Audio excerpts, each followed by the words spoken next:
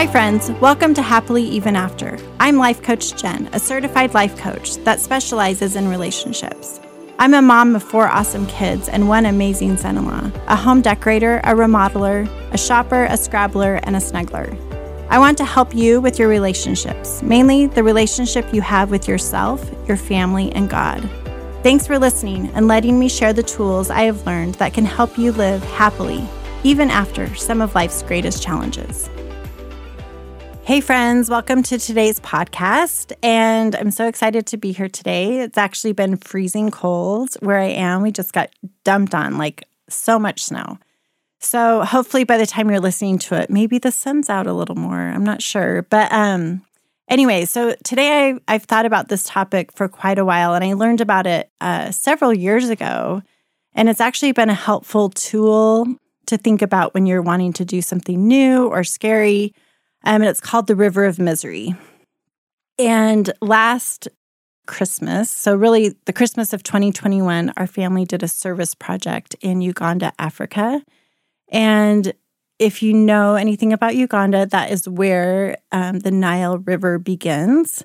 And the Nile River goes through lots of countries in Africa and ends in Egypt. But my knowledge of the Nile River, I thought it was really calm.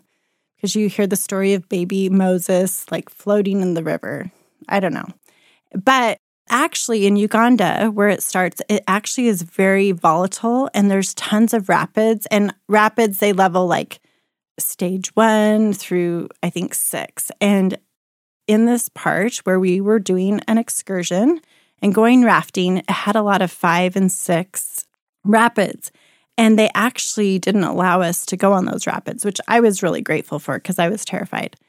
But so you had to walk around them. And I just think the River of Misery is kind of like the Nile River in this situation. So let me explain it a little bit better. So a lot of times we like to be comfortable, right? And we're in this pond and we're just like, it's kind of shallow and life is going good. But there's something in our life, and I'm going to just use like weight loss for an example. And we're okay. I mean, we're kind of irritated with what our weight is, the number on the scale. But in order to get to dry ground, we have to go through the River of Misery, because that means we're going to have to cut calories. We might have to exercise more. We're going to have to cut out sugar and carbs and do a lot of hard work, and it's going to be uncomfortable. It's going to be really tempting to go back to the pond. But when you really want something and you really want to do that work, it is so valuable to go through that river and get to the other side, which is in weight loss, maybe your ideal weight or whatever weight you were trying to get to. And I think this is such good advice or thoughts to have with your kids, like to teach them. Like, life is going to be like the Nile River. It's going to be super, lots of rapids and dangerous. And then there's going to be other parts of the river that are super calm. But that's how life is. So I'm going to share a few other examples about the River of Misery, just so you can get it in your head. Because really, when we're in the pond at the beginning, we might be a little uncomfortable. We know we want to have change. Those are our thoughts. We're thinking about different things that we want.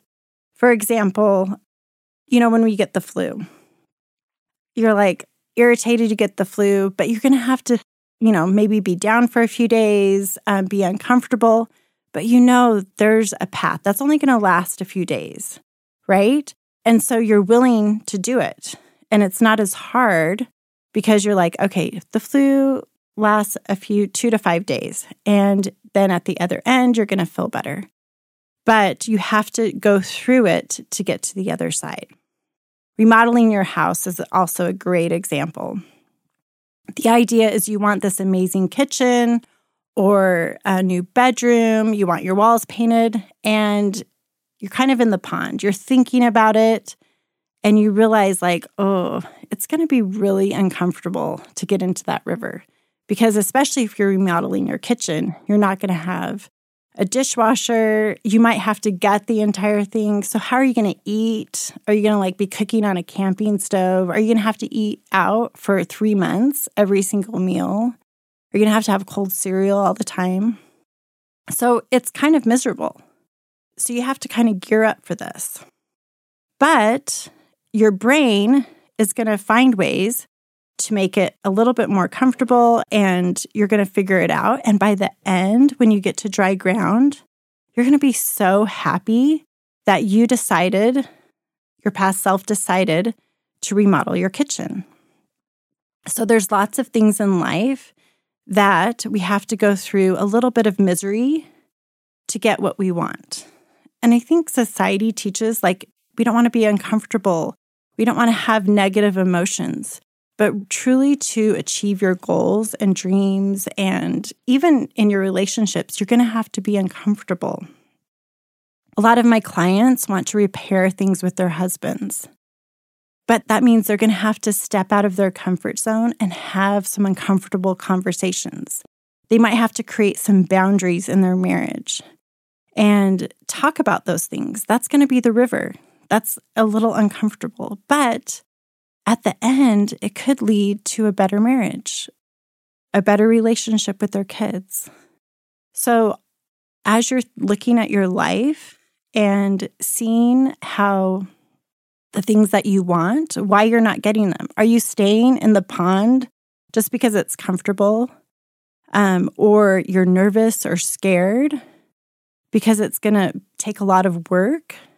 But if you don't even try, you're never going to know. And you're never going to get up to the other side of that river and see what you've accomplished, see what you've achieved.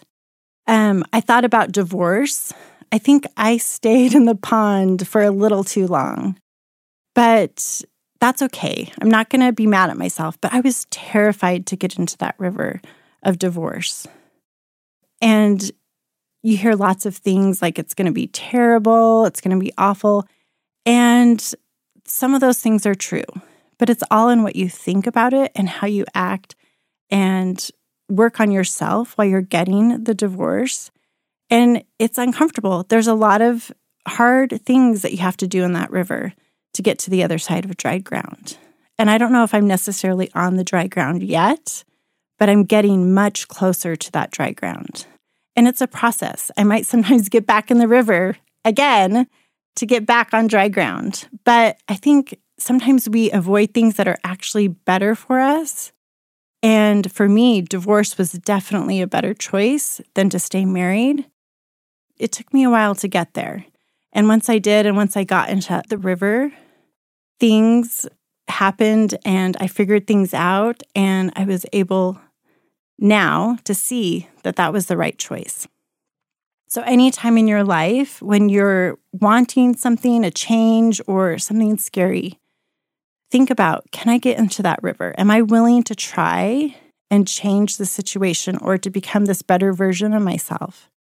And it might be a little miserable, and it's going to be hard, and it's going to be challenging, but it's also the reward might be so amazing that it was worth all that little uncomfortable and hard, and it will be worth it.